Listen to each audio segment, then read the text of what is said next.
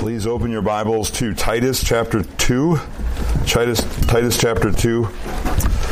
We're looking at the lives that evidence grace and the lives that influence grace.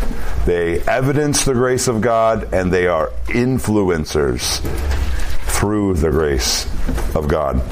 Let's read Titus chapter 2 verse 1. But as for you, teach what accords with sound doctrine.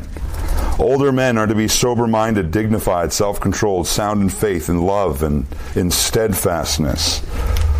Older women, likewise, are to be reverent in behavior, not slanderers, not slaves to much wine. They are to teach what is good. And so train the younger women to love their husbands, and children to be self-controlled, pure, working at home, kind, and submissive to their own husbands. And here's the key: that the word of God may not be reviled. That the word of God may not be reviled. Let's pray. Dear God in heaven, this is a text that perhaps we are very familiar with, and perhaps some of us are very unfamiliar with. This is a text perhaps that some of us feel like applies too much to us, and others perhaps feel like applies in no way to us. But we pray that you, through the power of your Spirit, would speak the truth of your word into our hearts, even from this passage of Scripture. And we pray that we would be instructed and we would be shaped to be ministers of your gospel, to have lives that evidence your grace, and also have lives that are instruments of your grace to others. We pray all this in Jesus' name. Amen. All right, so I have the perfect vacation planned already for next summer. I know exactly what my family's going to do, where we're going to go, and exactly how we're going to spend our time on this vacation. It's the perfect plan. It has no pitfalls, no problems whatsoever. This is what we're going to do. Early June, we're going to hop onto an aeroplane. We're going to take that aeroplane halfway around the globe. But we're going to land that plane in Paris, France. We are going to get a beautiful hotel, and the first day we're in France, we are going to go to the Louvre. The crown achievement of art on display in the world. This is where you go to see some of the great pieces of art on the planet. This is where the Mona Lisa is kept, or at least a copy of the Mona Lisa.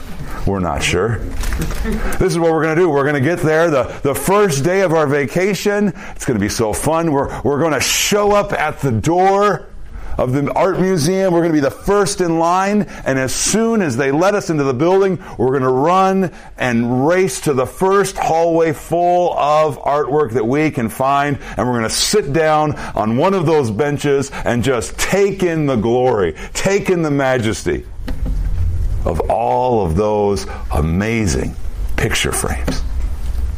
We're going to just watch and look at the showcases and look at how the artwork is perfectly displayed in every frame. And we're going to say, wow, that's a nice frame.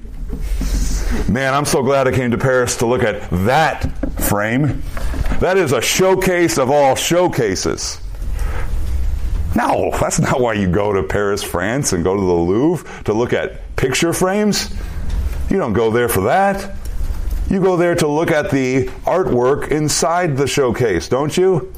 That's why you go to an art museum. You're not actually very interested in the frame at all. Now, the frame is important, and I expect a museum of that reputation to have some pretty nice frames, right? I mean, if you don't have a very good frame, what is that saying about your picture? It's not worth very much, right? We're just going to leave it over there on the floor. We don't want to take some time and money to put it in a frame and put it on the wall. It's not that valuable to us, right? And then sometimes if you have a bad frame, it takes away, it distracts, right? I hope they have good frames at that art museum. But I'm not going there to see the frames. I'm going there to see the majestic picture inside the frame. Right? That's why you go there. You go there because you want to be shown something. A showcase has a purpose. A frame has a purpose, but it is meant to show and display a picture of art. It is meant to not take anything away, but showcase all of its glory, right?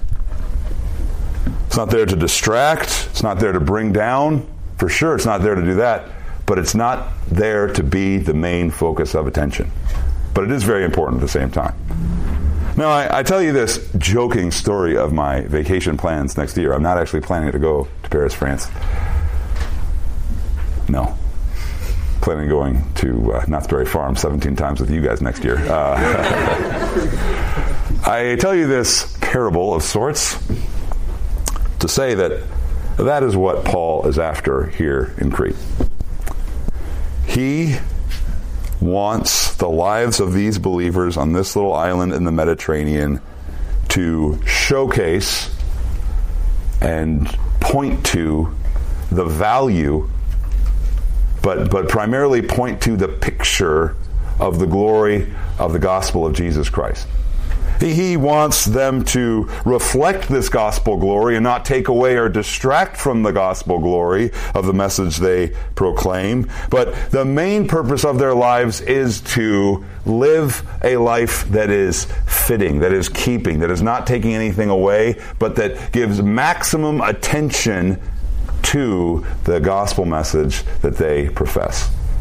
He wants them to live lives that are, what does it say in verse 1? In accord, that are fitting with, that are fitting the picture that they are showcasing.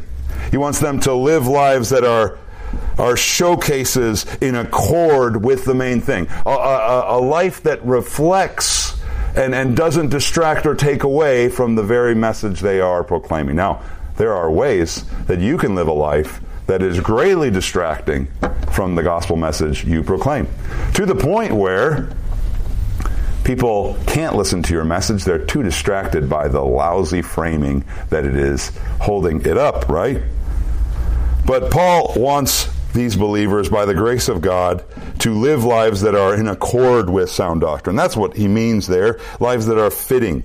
Lives that properly showcase the gospel of Jesus Christ. And last week we talked about how older men should have qualities that showcase the gospel of Jesus Christ, sound doctrine. And this week, we're going to look at 3 qualities of older women who showcase the gospel of Jesus Christ.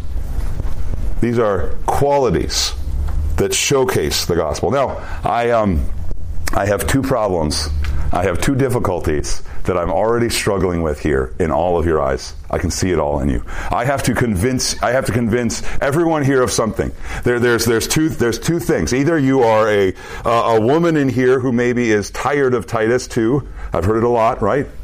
Or you are a young man who says, this has nothing to do with me. I am not old and I'm not a woman. How in the world are you going to do this?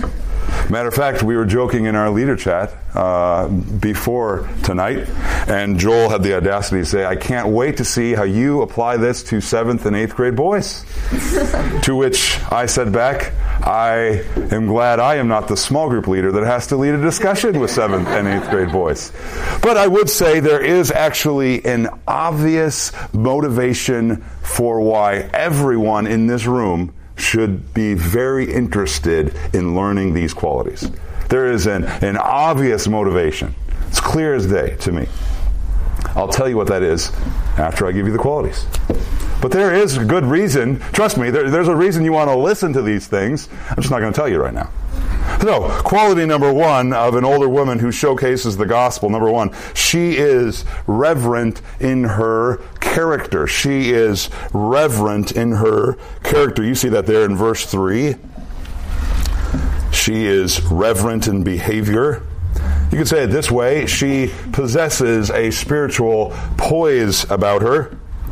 Now, an older woman is exactly that, an older woman. Probably she's past the childbearing age and she's past the child-raising age, and now she's probably in a home by herself, maybe with grandkids. But she is in the twilight years. She's not in the throes of her deathbed yet. She is not feeble, but she is not young anymore. This is who we're talking about. But to these women, they have an opportunity to display a spiritual, gospel-rooted poise about them. You know what poise is? Poise means you carry yourself with a certain dignity. Your life has a balance to it. You don't go this way and that way. You are poised. You have qualities. You are not fretful. She is not foolish. She is not silly. She is spiritually poised. She is not brought down by the company that she is surrounded by, but she influences the company she is surrounded by through her dignity. She can be gracious and graceful even in the most awkward of situations. She can relate to people that are immature in a mature way. She has spiritual poise. Her very demeanor, in fact, is a kind of a slap in the face of sobriety to the foolish around her. Wow. She didn't get overwhelmed by the situation. Wow, she didn't resort to that level of foolishness. Wow, her tongue didn't go off like that.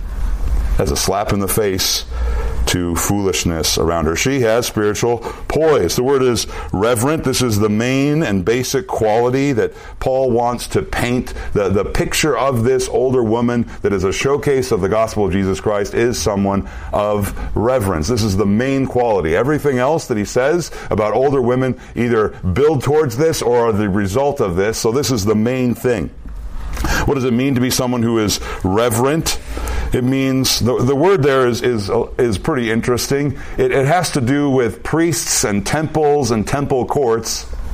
And so some lexicons want to say it is being priest-like. Now you want to be careful with that. The Bible never calls women to the priesthood, and the Bible doesn't call women to be pastors or elders or anything like that. But here it is suggesting that her attitude and her bearing is like someone who is a constant resident and worker in the very presence of God. She is someone who behaves as if she is continually serving the glory of God in all of her life. She is someone who lives her life with a certain seriousness about her and sobriety about her. Her whole life is in service to God. That is the picture here. Her whole life is before God, or seen as in the presence of God. She has an imagination in her faith of, I am in the presence of God continually, and I get to serve Him continually. That gives her spiritual grace and poise in all that she does. She is continually, her whole life long, dedicated to the praise of God. Her life is composed, dignified. She knows the proven faithfulness of God. She is not shaken by any situation in her life. She is someone who is reverent in her behavior. Where does such reverence like that come from? Where do you get that? Well, we see hints of it here in the words, but Paul uses just short words to describe her, but she is reverent in behavior. This is a word that refers to an outer manner that is the result of inner character, right? She is this way. She has this seriousness about her, this sobriety, this dignity, this spiritual poise about her because of the way she thinks, the way the inside of her operates. She is gracious and she is dignified because she is gracious and she is dignified from within. She thinks about people the way she thinks about people because that is who she is on the inside. She uses words of grace because she first thinks thoughts that are gracious to others. How do you think thoughts that are gracious? Well, you need to be a new person. You need to be recreated from within.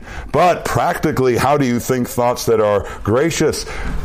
Change in thinking, gracious thinking, is the result of a life that is dedicated to prayerful thinking, right? That is how you think differently about the world you live in. You live with a certain faith in God in all things. Your words reflect an awareness that you're serving and worshiping God in all things. That comes from the way you think, and the way you think comes from the way you pray. Or to say it this way, who your God is shapes and guides your prayers. How you pray shapes and guides your thinking, and how you think shapes and guides your behavior. She is a woman reverent in her behavior, and that's more than just the outer behavior. She is a woman who is reverent in her inner being. She has spiritual poise from within, and that is a grand thing to see in a woman. That's the one way it comes, in that positive way. But she is also gracious by a certain avoidance. And this is where we get to our next quality of someone who showcases the gospel. And notice this can be anyone. It's not just to older women, but it is something particularly precious when it is seen in older women. Another quality of someone who showcases the gospel, this is the way she pursues that reverence. This is how she grows in that quality that radiates reverence and dignity and spiritual poise. Number 2, she is not like the world around her. She is not like the world around her. So first off, we see she is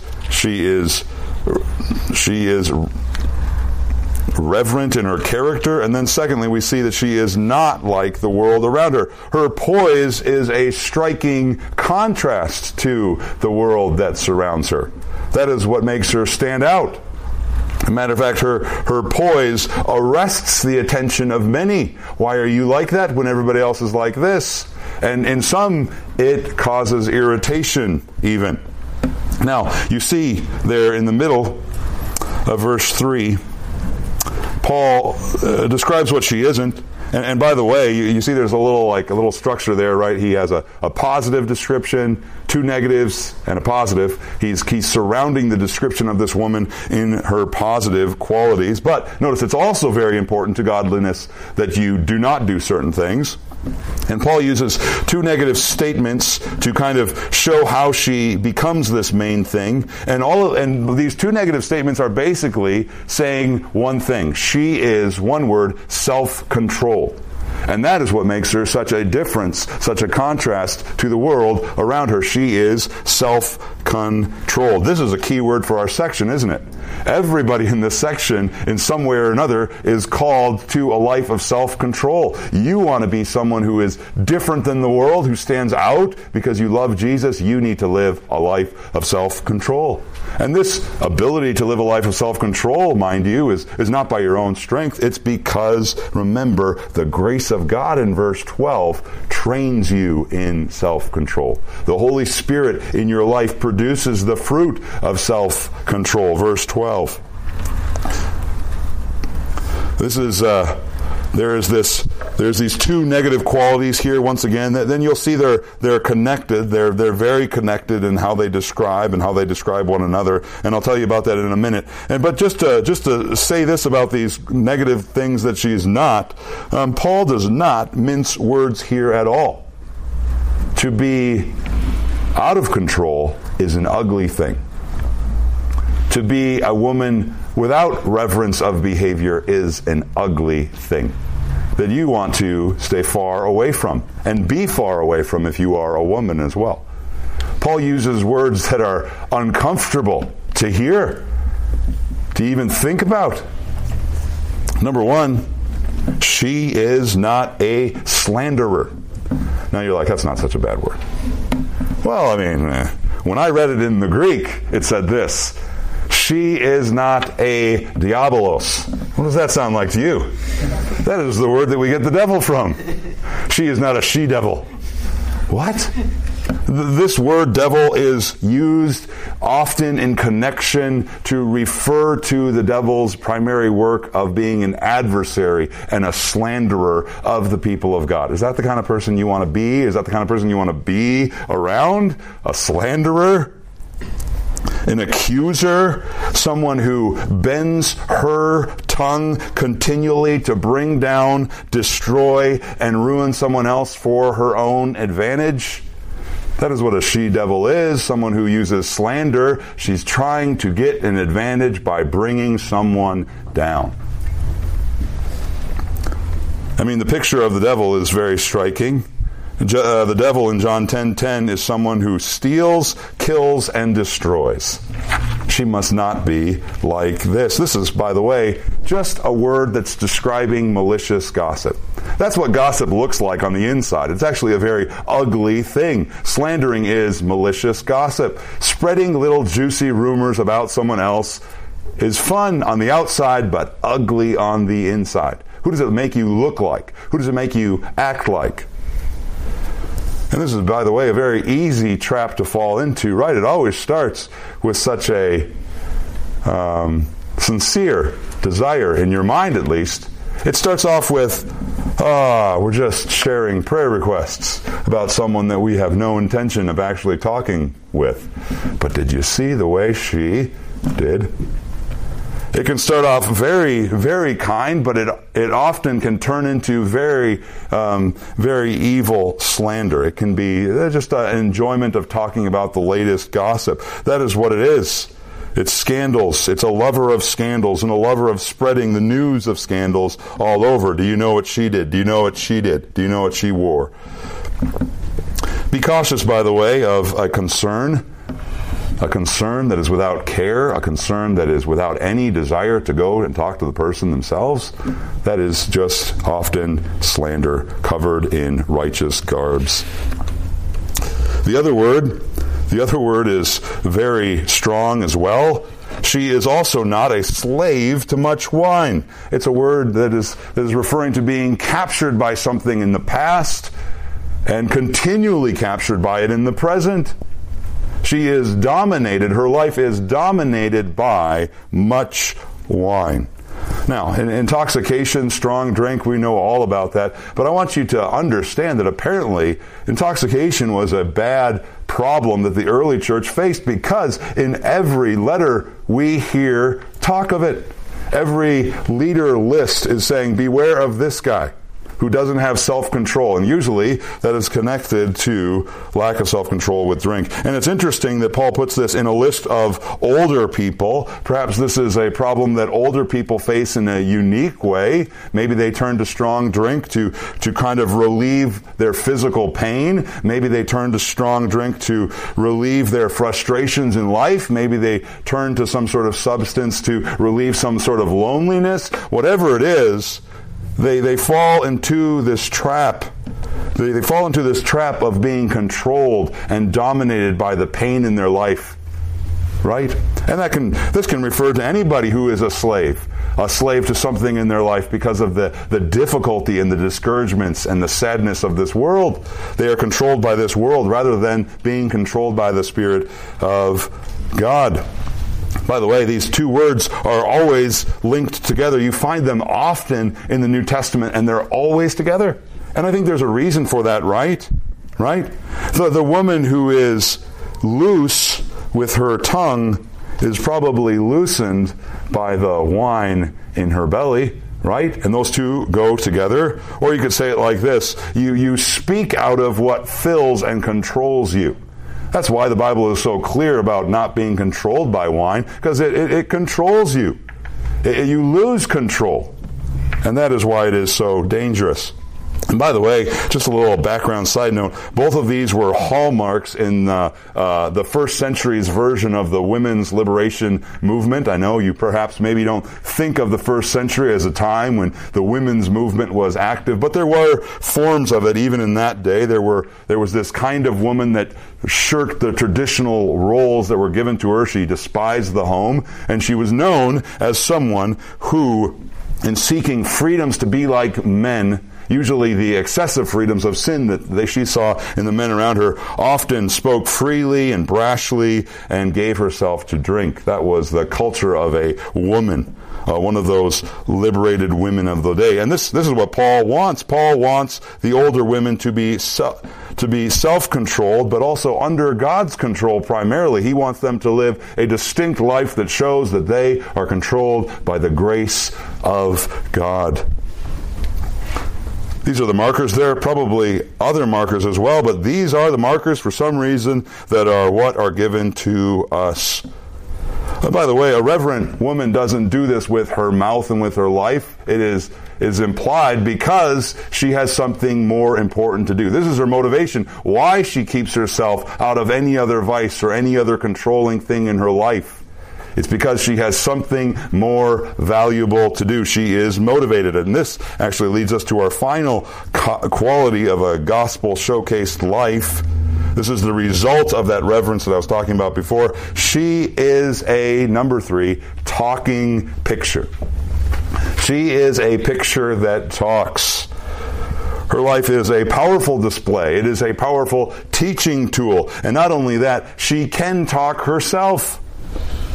Her life has a dynamic influence on the people around her. It is a value in the church community. It is something that is prized by the community and not hid by the community. By the way, this is not suggesting a teaching role, but look at verse 3, the end of 3. They are to teach what is good, verse 4, and so train the women. Well, once again, this is in context of the local home, and notice the direct object of their teaching is younger women in their life. But who is this woman? She is a talking picture. Who is she? She is a good teacher. She teaches what is good. Now, it's one word there in the Greek. They are to teach what is good. It could be referring either to the quality of her character or the content that she teaches, but it's interesting to me that the word could just be translated good teacher. It almost seems to suggest that what is being called for here is she is a good picture. A good picture of the very truths she communicates with her mouth. She lives what she talks. And remember, this is not an easy thing to become. A reverent, dignified woman takes hard work and prayer and years of persistence to become like this, and she is a good picture.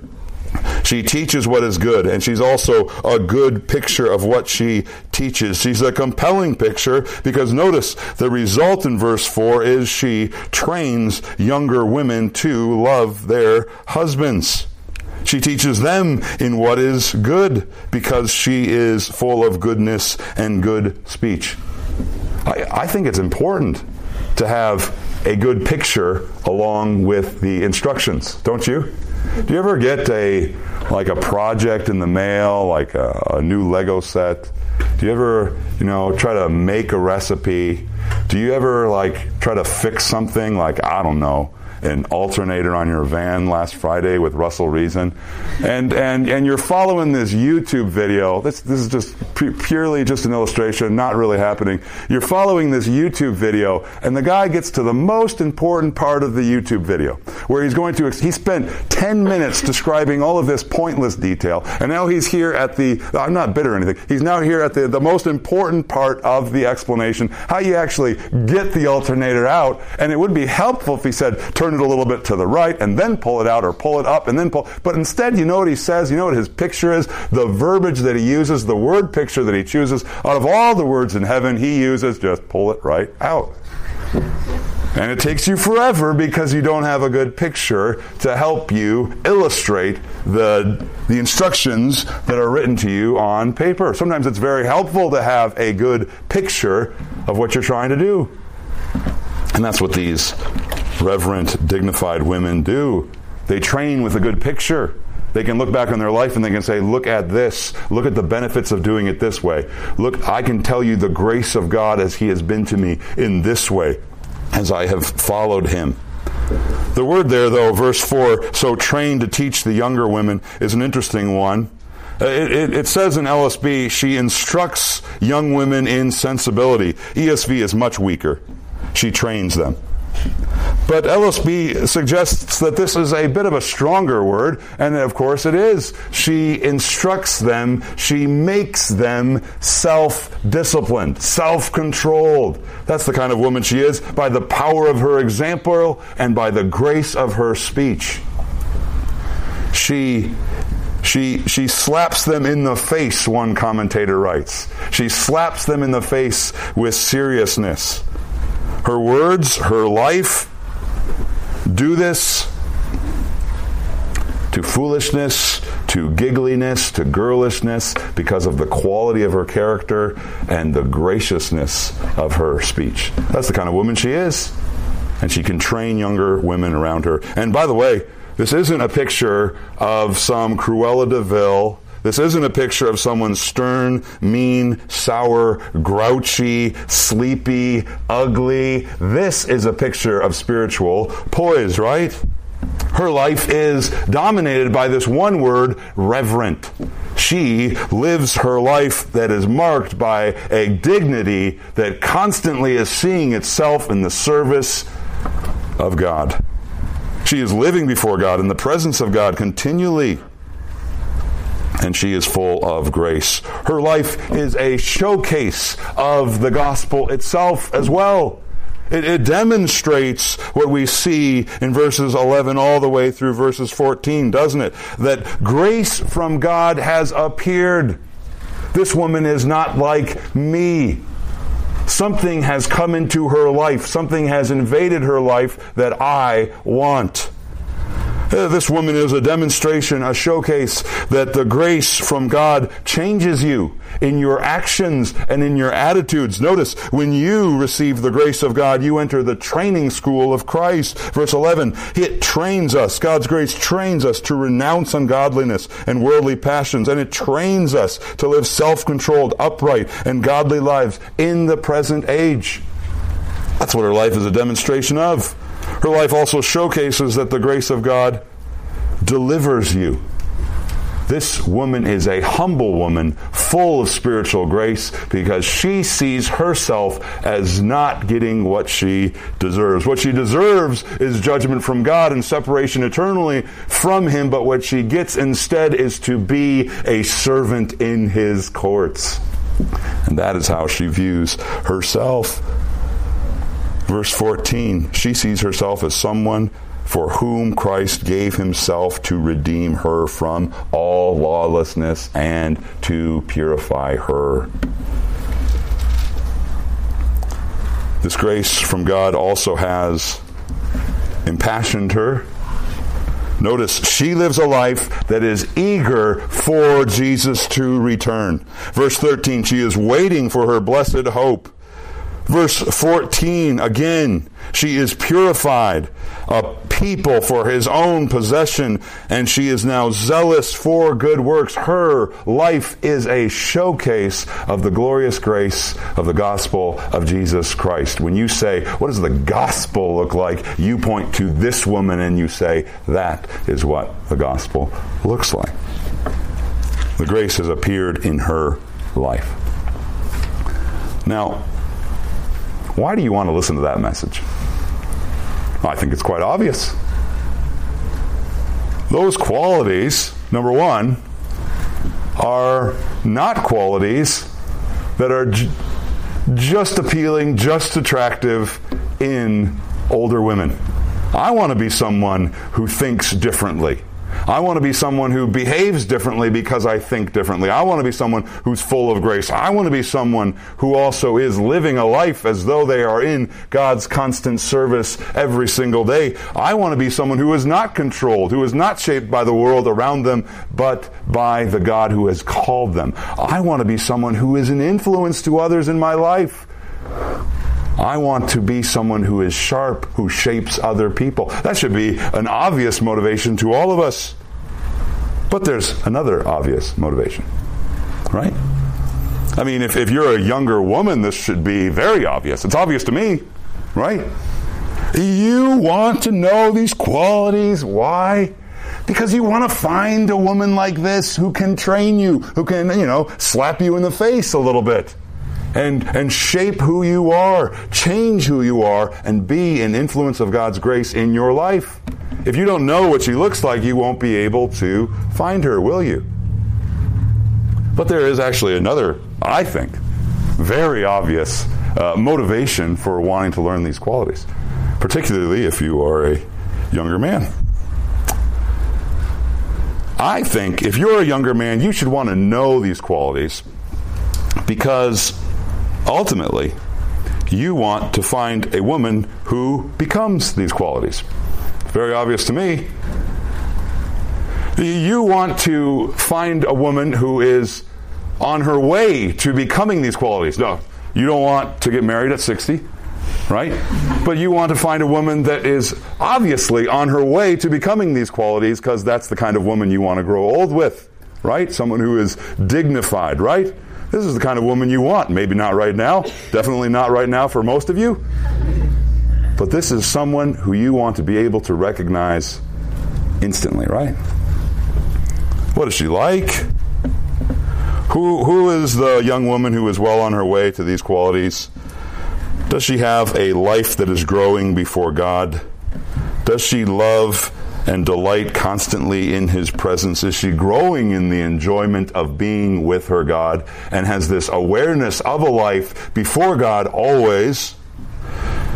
Is she growing in a peaceableness? Is her life marked by contentment and joy in all circumstances?